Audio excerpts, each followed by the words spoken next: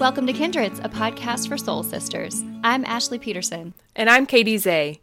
We're kindred spirits talking all things faith, feminism, and friendship from our homes in the South. Hey, Katie. Hey, Ashley. Yay, we're back. Yay, we're back. Did you have a nice break? It has been nice because I've transitioned to a new job, which I'll talk about later. But it was nice to have a little bit of a break, but I'm really excited today to talk about making friends in adulthood. Me too. Yeah, this is going to be a fun episode. Before we get too into it, though, I want to share some fun Apple reviews. We've got a few new ones on our podcast. Yay!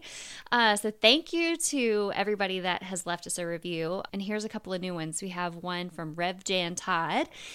They say, this podcast is like a mini intensive retreat where you are both fed and challenged. And I love that. I think that's really nice. And then Digital retreat. Yeah. Badger in DC says, it's like sitting down with your friends and talking about impossible, important feminist issues. And I love that. So thank you both for your reviews, and reviews, if you have a chance to leave us one. We love reviews because they help people find our show. They boost our ratings in the, like, when people are searching for new podcasts, we are more likely to show up if we have more reviews and more ratings. And if you subscribe. So the more subscribers we have in Apple Podcasts or iTunes, the more likely we are to show up in searches for new content. So yeah, we always appreciate folks who review and rate and subscribe. And with more gratitude, we want to thank our new patrons. And our patrons are folks who have signed up to support us every month to cover the cost of the show. You can become a Patreon on our Patreon site, which is patreon.com/kindreds. So we have two new patrons, Allison Anderson, who I went to college with at Davidson. She's an amazing entrepreneur in her own right, so we have a lot in common as people who've kind of carved our own paths, and she's been listening to Kindreds from the beginning, so we're really glad to have you as a patron. And the other is Catherine Fannin, who found us through Pulpit Fiction, so we're so glad to have some new listeners over from the Pulpit Fiction podcast. Yay! Welcome, Allison and Catherine. Yay! And speaking of patron, if you sign up to be a patron on our Patreon site, you get a invitation to our exclusive Facebook group. And one of the things that we like to do there is poll our folks about what they want this podcast to be about. And so during the break, we asked them what they wanted to talk about on this episode, and they all voted to talk about making friends in adulthood, which is something that I've heard lots of friends just verbally talk about as something that's challenging. Mm-hmm. And so we thought, let's take it on. Let's do it today. So Ashley, why don't we share with the people how we became friends? Because I don't think we've talked about that. No, we haven't. So this is how I remember it anyway. Okay. We can do our different stories. Yeah. See if they're the same. Yeah. A couple of years ago, I guess this was 2015, I was working for a community organization here run by the Methodist Church in Mississippi. And we were looking at starting a new program, and I had been tasked with sort of surveying the resources available and people of faith in Mississippi to find out, you know, the probability of this program being successful and everything. And you were working at the time for the United Methodist General Board of Church and Society, and my boss gave me your program information and said, contact this person, and they can maybe point you in some directions of people to meet and some resources and things like that. And I remember reaching out to you, and you got back with me immediately, and we connected about the work we do and the program that you were running at the time. And I just remember feeling like we connected right away on a personal level. And we would talk on the phone about work, and it would always slowly kind of veer into personal and like more fun. And then I got to where I just really always looked forward to talking with you. And we, after you left GBCS and went out on your own, and I started an organization out of that program, we just stayed friends and colleagues. And then, I don't know, all of a sudden I considered you one of my closest friends. Like, it was a gradual thing. We moved out of the colleague zone into the friend zone. Yeah. Or I guess we have concentric or not overlapping circles where we're both, which is, I think, an ideal situation. We get to work with people that you're friends with and you get along with. It's really great. I would say the story is pretty much the same on my end. And I remember when I think about the conversation, I can picture where I was in my house when I was talking to you. And I just remember thinking, wow, she really genuinely wants to learn from me. Like, she genuinely wants to know about what I'm doing. And it just, you felt so receptive and interested. And that was refreshing, because I think a lot of times those initial calls can feel very transactional, you know? Yeah. And let me tell you my thing. Let me tell you, what can you do for me? What can I do for you? And it just felt a lot more organic. And the thing is, we didn't actually meet, because I live in North Carolina, you're in Mississippi. We didn't meet each other until when? I mean, was it like, when was that? When did we meet? Was it at Sojourners? Oh, you came to speak. Oh, yes. At Mississippi College, University for Women. Yes. Okay. And I drove up there and brought a friend with me to hear you speak on, you were talking about advocacy around women's issues. Yeah. And that was the first time we met. 2016. Was that 2016? Yeah, I think so. 2016. It was there like was definitely a gap. Year. Mm-hmm. Yeah. I mean, it's crazy because we probably are in the same room 2 or 3 times a year. I know, but I would still consider you such a good friend, which I think is the beautiful thing about this age we're in, which is you can make friends without being in the same place, which maybe that's a good segue into talking about what was it like for you. Maybe let's back up and go to when you were a kid growing up and you made friends. Like, what was that like for you? I'd love to hear. Yeah. I've thought a lot about this, and so for me as a kid, making friends was all about just proximity. Like the people that you're, like the people you see every day at school in your class, like they become your friends, or at church, they become your friends. And you're kind of forced to be with so many people all the time. And friendships just naturally fall out of that. And so I would say like friendships were pretty easy and organic. Kind of the same thing happened in college, or you live in the dorm next to a bunch of people and you become friends with them, and then the people in your cohort in your classes and stuff. But it wasn't until after I became an adult that I realized like I don't have a whole lot of friends anymore. Like we've all moved away, and like there's not a lot of folks that I would say anymore are like my close friends, and like what happened and what do I do and how do I make new ones? And it's just a big question mark. I know. And thinking about those childhood friends where it was about proximity, I think for me, I question, were those real friendships? I mean, were we just kind of all hanging out in the same space?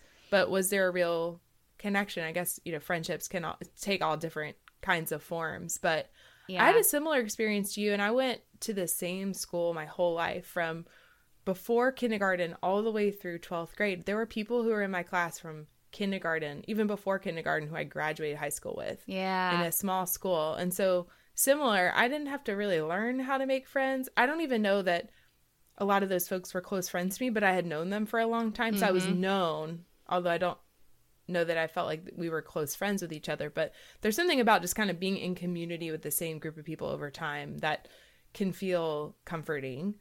And then I went to a pretty small college too, and I was friends with the people who lived on my hall, but I also did some major pivoting in college. Like, I don't know if that was your experience. I did too. Mm-hmm. So that, I actually went through several cycles of friends because I came in and I was identifying as a evangelical Christian. And so there was that group. And then like there were the women who lived on my hall, which were not really in that group, but I didn't really fit into either one. And as soon as I got out of the evangelical thing, I felt cut off from a lot of those friends who disagreed with some of the things that I was doing, or the guy I was dating. It was such an insider-outsider thing that by my senior year, I kind of felt like I've carved my own path, but there's really nobody next to me anymore. And that's hard. And I envy people who have those cohesive groups still that they were in high school or college, because for me that was just not my experience.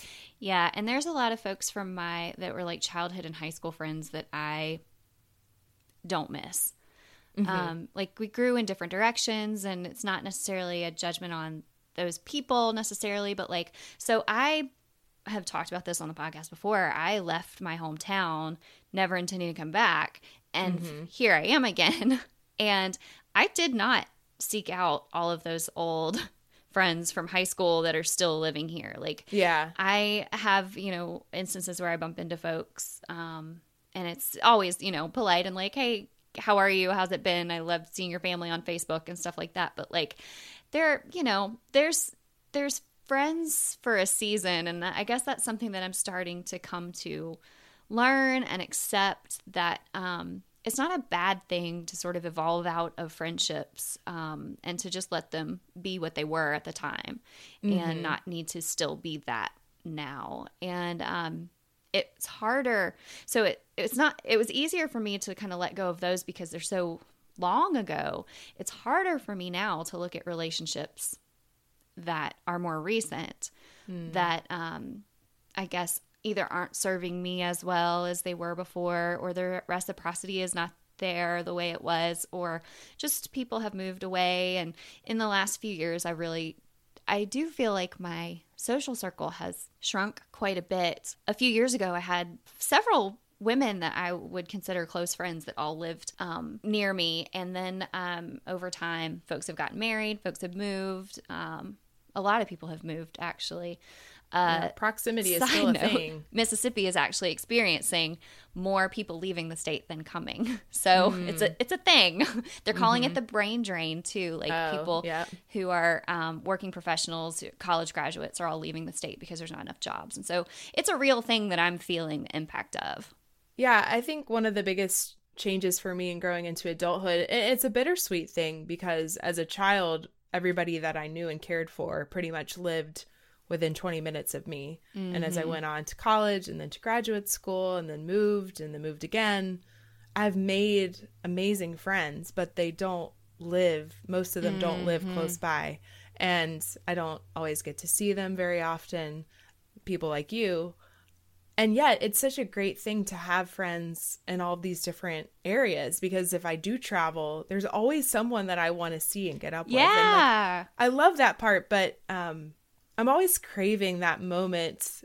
I don't know if there is heaven. I think about I don't want to miss anyone. I just want everyone I love and care about to be in the same place. And I guess our wedding was kind of that, but there's still so many people who couldn't come and people I've met since then that, weren't part of that. And I guess that's just maybe part of growing up, or the upside and downside of moving around and not staying in the same place is that they're just going to be people you love you don't get to see all the time.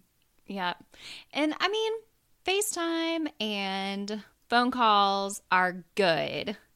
I would say maybe in this, I'm a little bit phone averse in this digital age. And so I tend to text more.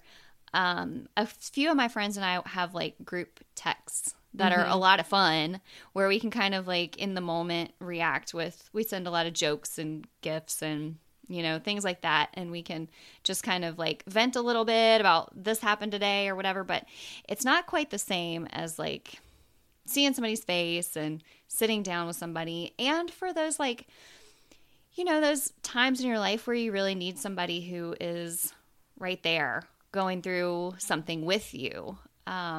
And that is maybe what I miss more than anything. I used to have this kind of running joke with my friends in Nashville that I wanted to start a commune and have all of my friends move there and live there with me. And we would have all our meals together. And I still kind of, I realize that that's just not that's not really how life works. But why not? Why does it have to be that way? I feel like that's such a U.S. thing. That I know. To have your own space is the ideal. In fact, I was just reading a book, and I'm going to forget the name. I think, the Little Book of Like, I think, which is about a town in, is it in the Netherlands? Oh, this is bad. But they have these whole little mini communities where there are maybe 8 or 10 houses that are all in one area. There's a giant kitchen and a giant area where they can have community time. And I'm so embarrassed. I can't remember where it took place. But the model of that, of living, with 8 families and you take turns making dinner, why can't it be that way? I know. That's what I used to say. Like, why do 8 people that live next door to each other need 8 different lawnmowers? Like, why? Right. Why? Capitalism. Well, yeah. And this, I think it kind of goes along with like how we've gotten really segregated into our nuclear families, and like even staying connected with family of origin is not as common as it once was. And like all of that plays into it. And so sometimes I do wish like I had a neighbor across the street that was my best friend that I could just like run over and like, oh my gosh, I had such a hard day. You want to have a glass of wine? You know? And I don't have anything even resembling that. And so that's something that I would love to cultivate somehow, but I just can't figure out how to get there. I don't know. Yeah, I know. We have friends who live about 5 minutes drive away. And that's fun. 2 sets of friends who live about 5 minutes drive. One of them has kids and one doesn't. The one that has a kid is a friend from college who has a little girl who's under 2. But I'm like, yes, because you operate in the same, you consume time in the same way that we do right now. You're in the same life stage where you have to get up early. Your kid has to go to bed early. So we get along great. I mean, I get along great with people who don't have kids, but in terms of the way that we structure our time, it's so much easier for us to get together with people who are just in that same stage of life, which is another challenge of making friends in adulthood, if you have kids or not, because if you're friends with people of the other group, how do you find the time to all be together? It's really hard. It's a big adjustment. Time and like the activities that will appeal to everybody. Activities, yeah. Like we can't we can't be drinking up until 1 a.m. in this household and function the next. We have to function the next day. Yeah, and I'm still getting up in the middle of the night to feed a baby too. Yeah, like we have to even tell our families, like if we do dinner or something, it's got to be like 5 or 6 o'clock with the baby, and it's kind of like. Yeah, it's the activities that I like how you put it, consume time. Like, you're right. Like, we're just in this phase right now. I would say even after we got married, and especially now that we have a kid, it's just harder to maintain those friendships. And it's not that, I don't know, like, I wish I could kind of tell some of my single or child-free friends, don't forget about me. Yeah. Just because we're kind of like out of the game right now doesn't mean that we don't want to still be invited to things and thought of and included. And I definitely have felt like if I could tell those friends, keep inviting us to things. We might not always say yes every time, but we will, like the things we can say yes to, we will say yes. And so don't take it personally if we can't come to a couple of things, but like don't stop inviting us because of that. And like come over and hang out after bedtime. We're good. We just can't leave the house. Right. So you can come over to our house. Exactly. You can come over to our house. We can play board games. We could do quiet things. Totally. And then you have to go home at like 10 o'clock. Right. Is the only thing. Yeah. Yeah. I don't know. It's just kind of compromise things. It won't always be like this. And when we can get a babysitter or have family watch the baby, we will. But like also don't give me the sense that you don't want my kid around either. Yeah. It's got to be okay for him to be there too because he's a person in my family. And still relying on you for nourishment. Let's not forget. Exactly. Like I don't want to bring him to everything. Like mommy needs 2 hands for lunch and things. But it's like...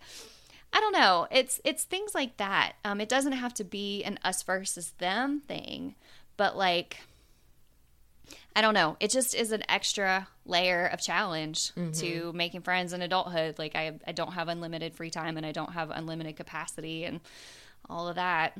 I don't know. I feel like there is an upside though of feeling your time squeezed no matter what, which is, I think it does help us see who are the people who are really important, and the time that we do get together is going to be so good because it's not, I honestly don't take it for granted as much as I used to. And when I was talking about friends who are scattered, when we're together, we get this great, usually uninterrupted time to just be together. When you and I are together, it's just this like intense, let's have all the talks, and just like soak it up. Yep. Because we don't know when we'll see each other again. So there is the not really taking things for granted. I really empathize with the stage that you're in. And I guess as someone who's about 3 years past where you are, it's gotten so much better for us. And I thought I would talk about some of the things that I've done to help cultivate friendships in adulthood that might be useful, and maybe you can do the same thing. So one of the things that we've started to do, because my biggest fear is that Matt and Samantha and I will be isolated, because we're all super independent, and we love routine. And when you love routine, it can be hard to break free of the routine. And if your routine is to not have people over or go out, that then becomes the reality. And so we've just incorporated community and friend making into our weekly rhythm. So one of the things that we're trying to do that we've started recently is we bought an Instant Pot, which I bought for Matt. We did too. And you can make these great group meals. And I'm like, look, all of our friends come over on Sundays around 4:30 or 5. We're going to make a dinner. Come over, eat food, like bring something if you want. But I love that. Our house, I mean, we have some space. Our house is going to be the place, and we're just going to invite our friends and like say, we want you to be here. We'd love you to be here every week if you can make it. Now, like stuff pops up, but if it's in our rhythm to think, okay, Sunday evenings, we're having people over. Let's cook. Let's clean up the house. Our house is a giant mess after, but it's worth it because it just builds into our routine. That's when we see friends, and it lets us not go the whole weekend without seeing friends.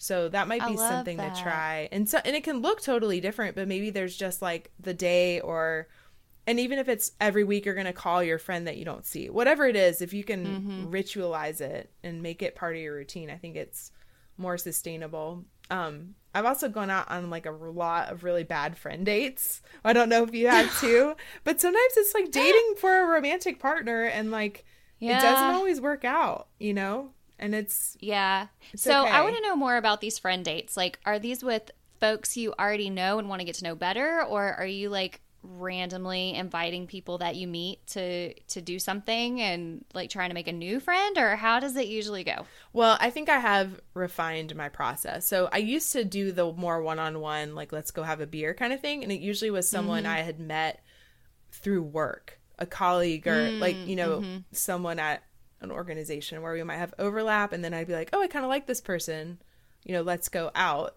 And I would spend the time to go out and spend the money to go out. I don't do that anymore as much because I don't have the time or really the money to do that. Yeah. So that's what I've started. That's why when we have these group gatherings, that's kind of like the testing ground for me. When I've met someone, I say, hey, we're having people over.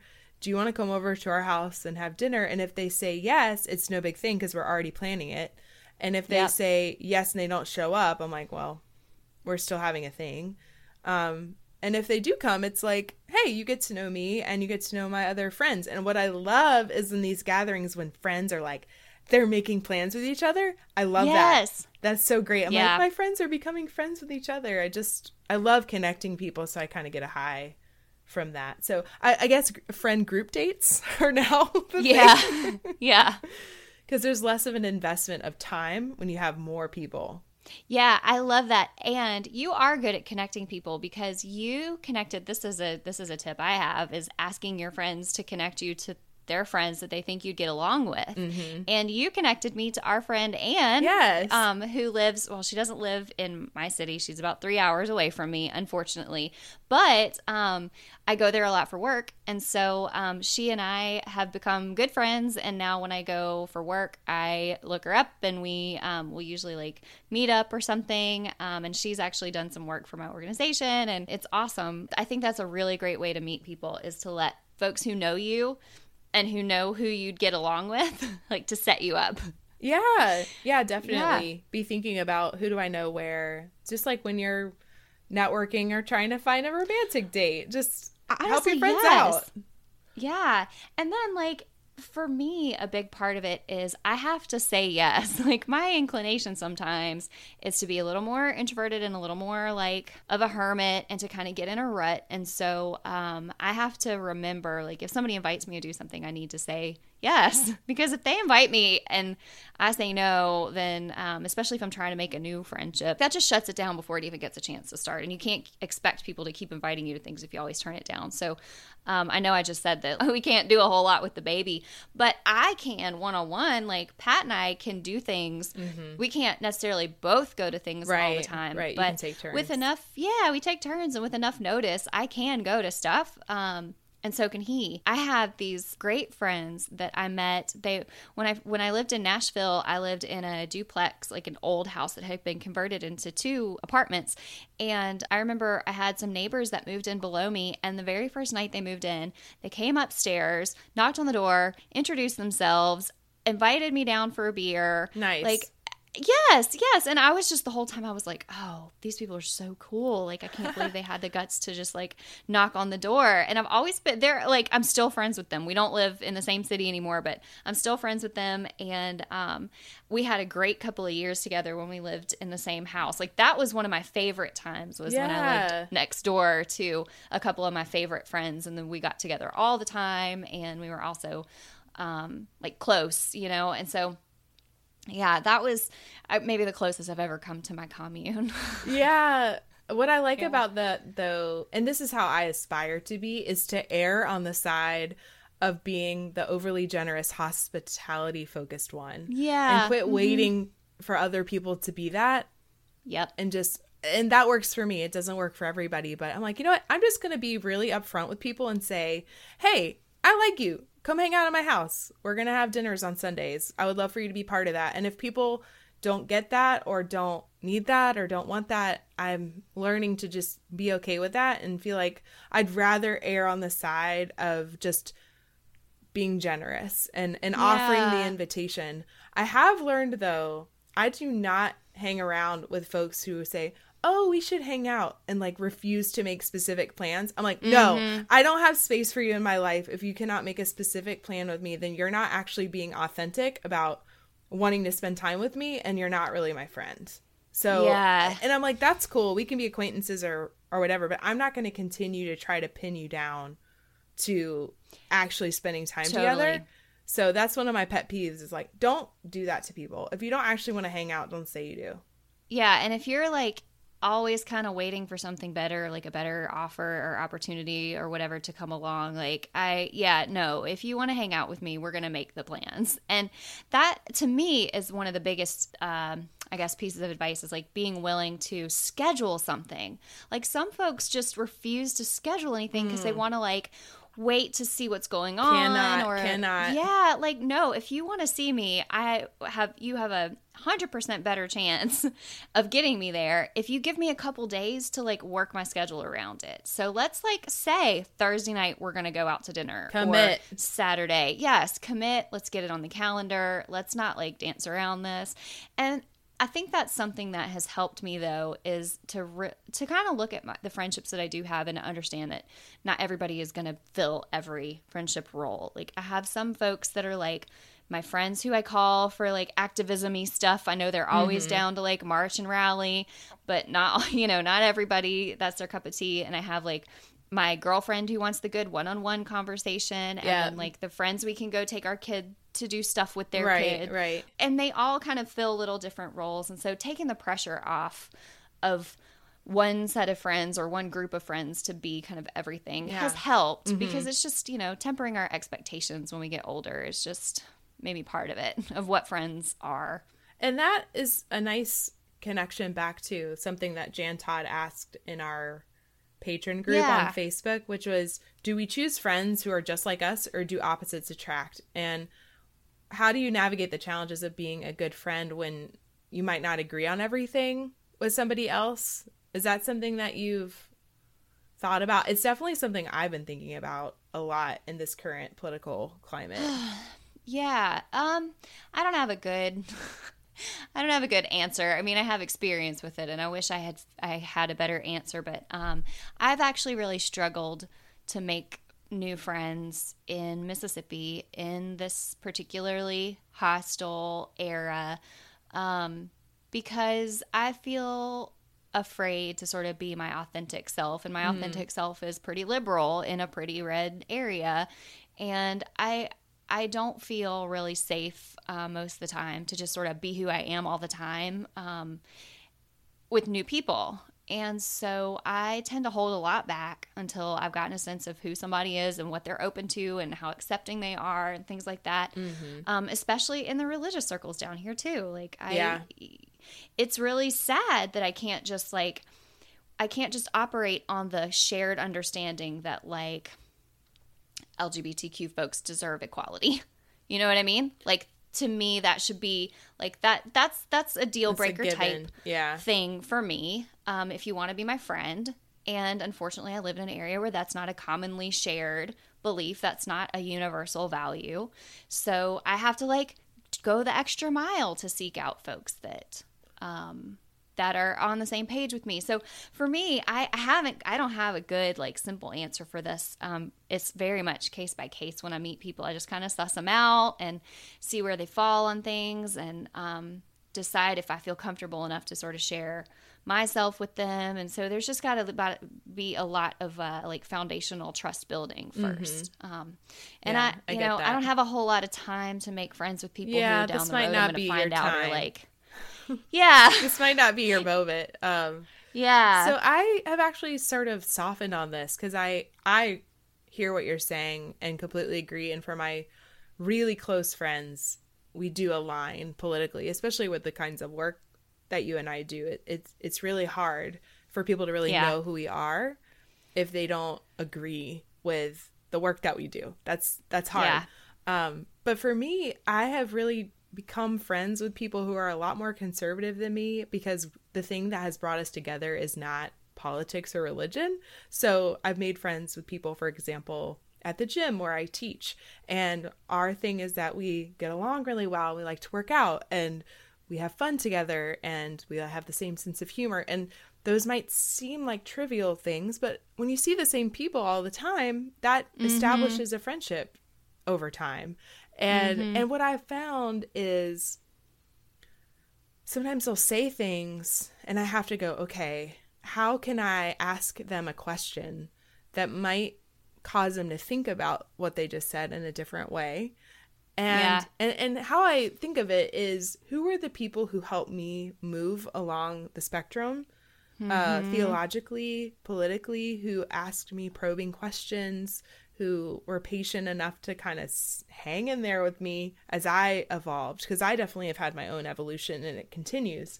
So it's been a challenge for me, and I've started to get really good at asking thoughtful questions when those things happen. I mean, I'm working on it because I think asking the thoughtful question can be a way, one, for me to understand the other person better, but also to ask them to think about why they just said that thing. And that can, I hope, will plant a seed and we can continue on as friends. But I have to stop myself because there are some things that I just have a total knee-jerk reaction to. And I think, like, for me, I see myself as a Christian passing white middle-income woman, straight woman who's married. Like, I can pass Christian passing. I can pass in a lot of circles that other folks who are truly vulnerable cannot. And like, I can do some of the emotional work. And I'm just saying, for me, where I am right now, I can do some of the emotional work of picking apart some of those what I would find problematic viewpoints by just asking thoughtful questions and encouraging people to think and sharing my experience. So I feel like I can do some of that work. And, you know, like I said, it's small. It's very tiny little steps and maybe 2 steps forward or 1 step forward, 2 steps backward sometimes. But I don't know. I like these folks for other reasons. And I'm like, maybe we all need to think about what bridges we're willing to cross sometimes and be open to being changed by the relationships that we find ourselves in. Yeah, I love that. And I think it kind of ties back into like the seasons of friendships. Like right now, having the capacity to go into friendships with a more like open hearted mind. You are in survival mode, girl. Oh gosh. Well, yeah.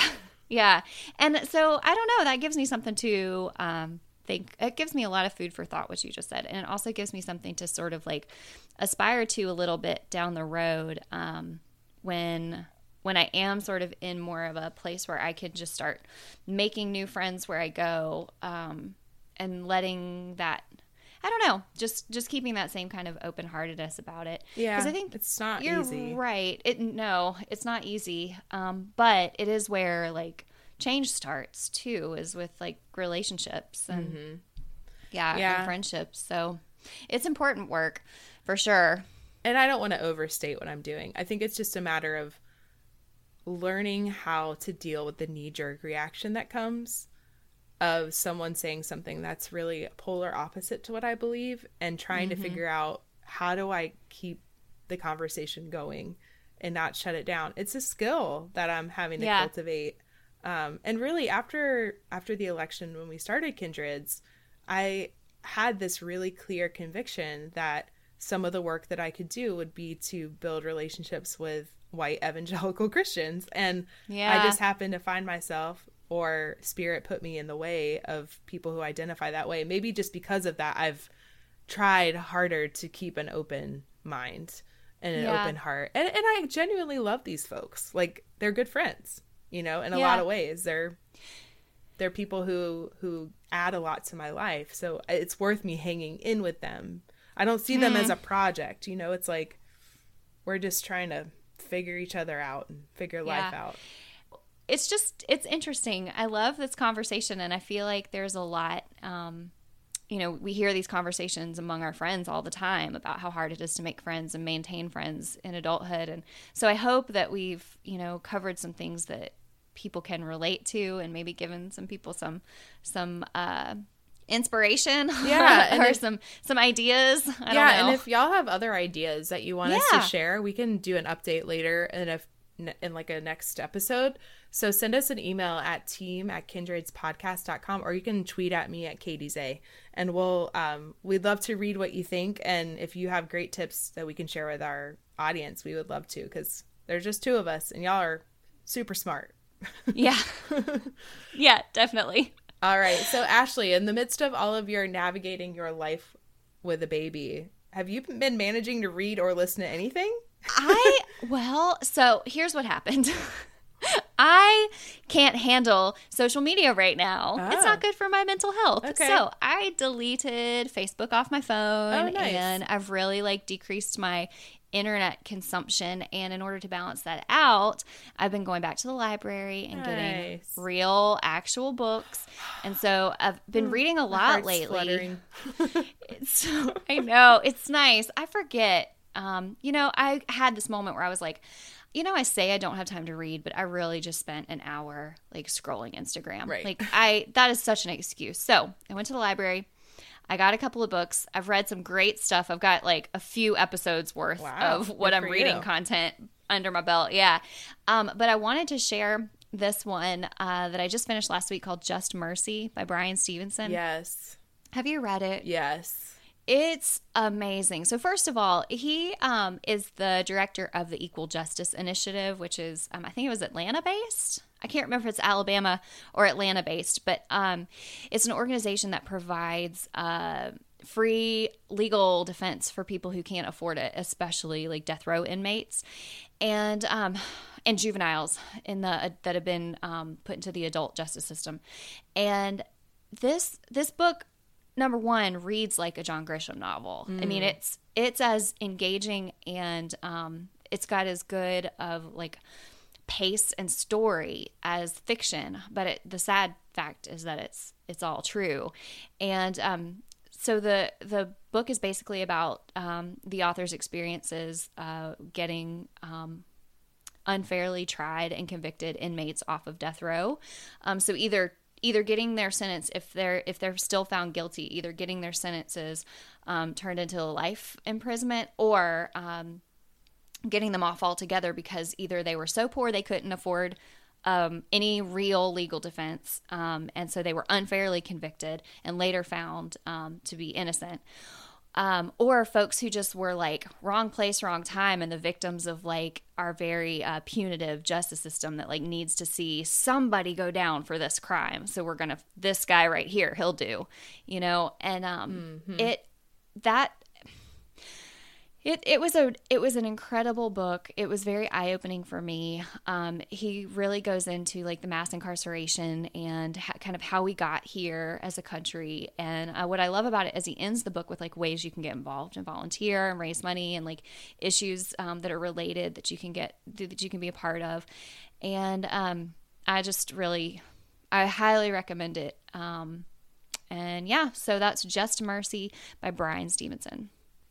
Yeah, it's been a while since I read that book, but I had a very similar reaction to reading it. And on to another book that I think is such a quick read and so good and could be fiction but is not, is Pure by Linda K. Klein. And the subtitle is Inside the Evangelical Movement That Shamed a Generation of Young Women and How I Broke Free. I mean, what a title. It should be out by the time we release this episode. I'm reading an advanced copy because I'm so fancy. You are fancy. I actually met, or we talked to, I shouldn't say met, I talked to Linda K. Klein. Ashley Easter connected me with her. You might remember her from episode 15. She said, you've got to meet Linda. And we had this amazing conversation where she told me about her life story. And then I'm getting to read about it now. But she goes into her own experience of being in purity culture.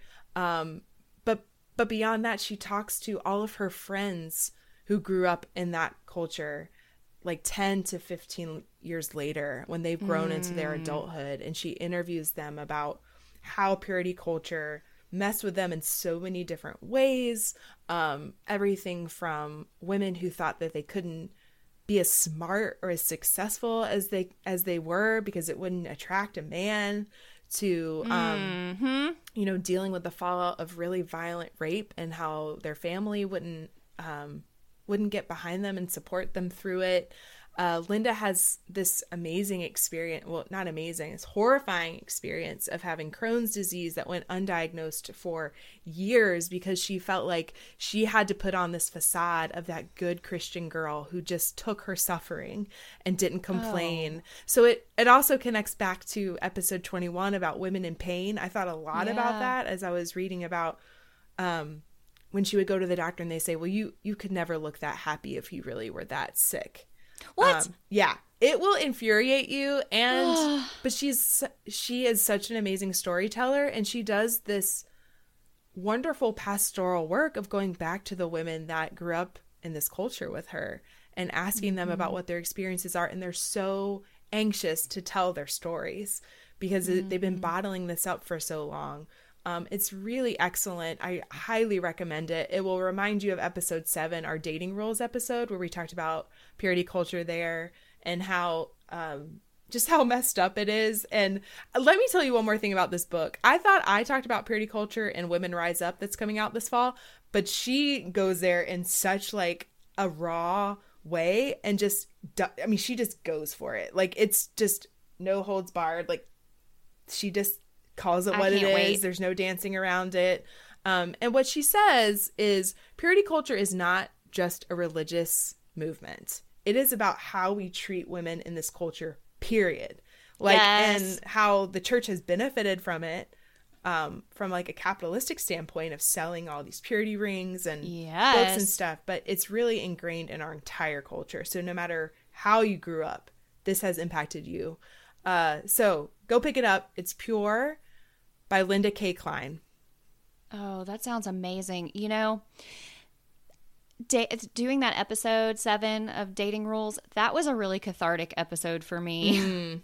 Yeah. And I feel like that's one where we've gotten a lot of feedback from listeners as well about like, me too, that happened. I totally remember that. And, talking about like the True Love Waits movement and all of that stuff. Like, that was, looking back at that, I can definitely pinpoint it as one of the most damaging messages I ever got from the church, and one of the things that led me into a lot of unhealthy relationship patterns and like self care, like really affected my ability to see myself as worthy of love and self care. And that, I can't wait to read this book. I am so excited you got to read it. Yay. Yay. It will infuriate you and it will make you feel less isolated, because you see how widespread this was and how, I mean, just the machine of the church and the capitalistic part of the church just infiltrating our minds. So gross. You know, it makes me think, like, how do they get all these adult leaders to agree to this? There must have been conferences and stuff where they got trained in how to do this, because it's so, like, the exercises are the same. The language is the same. Even the metaphors are the same. It's like, what did they do to all these youth pastors to get, anyway, read the book, Pure, Linda K. Klein. We'll talk about it more, because it's just a really, really important book. And I guess I get the final word, because oh yeah, it's you. You're I'm up for Kindreds of the Moment, so I could be a little less ragey for a second. So I mentioned at the top of the show that I started a new job, which I'm so excited about. Yay! Congratulations. Yeah, I joined the team at Crouch and Associates. They're a performance consulting firm for nonprofits, specifically around philanthropy and development. And I was hired to launch their Bright Dot Academy, which will be our online learning and professional development tool for nonprofit fundraisers. But I wanted to talk about them specifically because I am now back in a team, and it has been the most amazing thing to be among a team of people who are, I mean, you and I are a team, obviously, but to be on another team we have 10 people, it feels like so many, 10 just amazingly smart, innovative, willing to take risks, willing to try something if it doesn't work, pivot. It's just been beautiful and so supportive, and I've just been overwhelmed by, I've only been doing it for 2 weeks, but just how welcoming and supportive this team has been, and they're all willing to jump in and help me with this new project I'm launching. So it's been another great, like, connection and community for me already. And so what I want to say is, if you work for a nonprofit and you're looking for help around your development or fundraising, I cannot recommend this team more to you. So look them up, Crouch and Associates. I'm on their team now, so you're working with good people, and we'd love to help you out. So let me know if I can help you connect with our team. They're just fantastic. Oh, that's fun. Yeah. I feel like our last few episodes of Kindreds of the Moments have led us into some kind of like ragey and like places. Yeah, so it's really nice to end on a really like fun and light and uplifting Kindred of the Moment. So yay, thanks for sharing that. Yeah, absolutely. All right, so that is it for today. Next time we're going to be talking about, this is fun. This was the second vote for our poll on our Facebook page. We're going to be talking about meditation, prayer, and all the spiritual practices that we use to connect to our inner voices and our higher power. Oh, goodness. So looking I'm going to have to go start doing some of those, I guess. Well, yeah. Talk to you then. Talk to you then. Thanks for listening. You can find us on our website, kindredspodcast.com. That's kindreds with an S. Or you can send us an email at team@kindredspodcast.com. You can also follow me, Katie, on Twitter at KatieZeh. That's Katie with an EYZEH. Please send us your thoughts, ideas, and questions. We'd love to hear from you.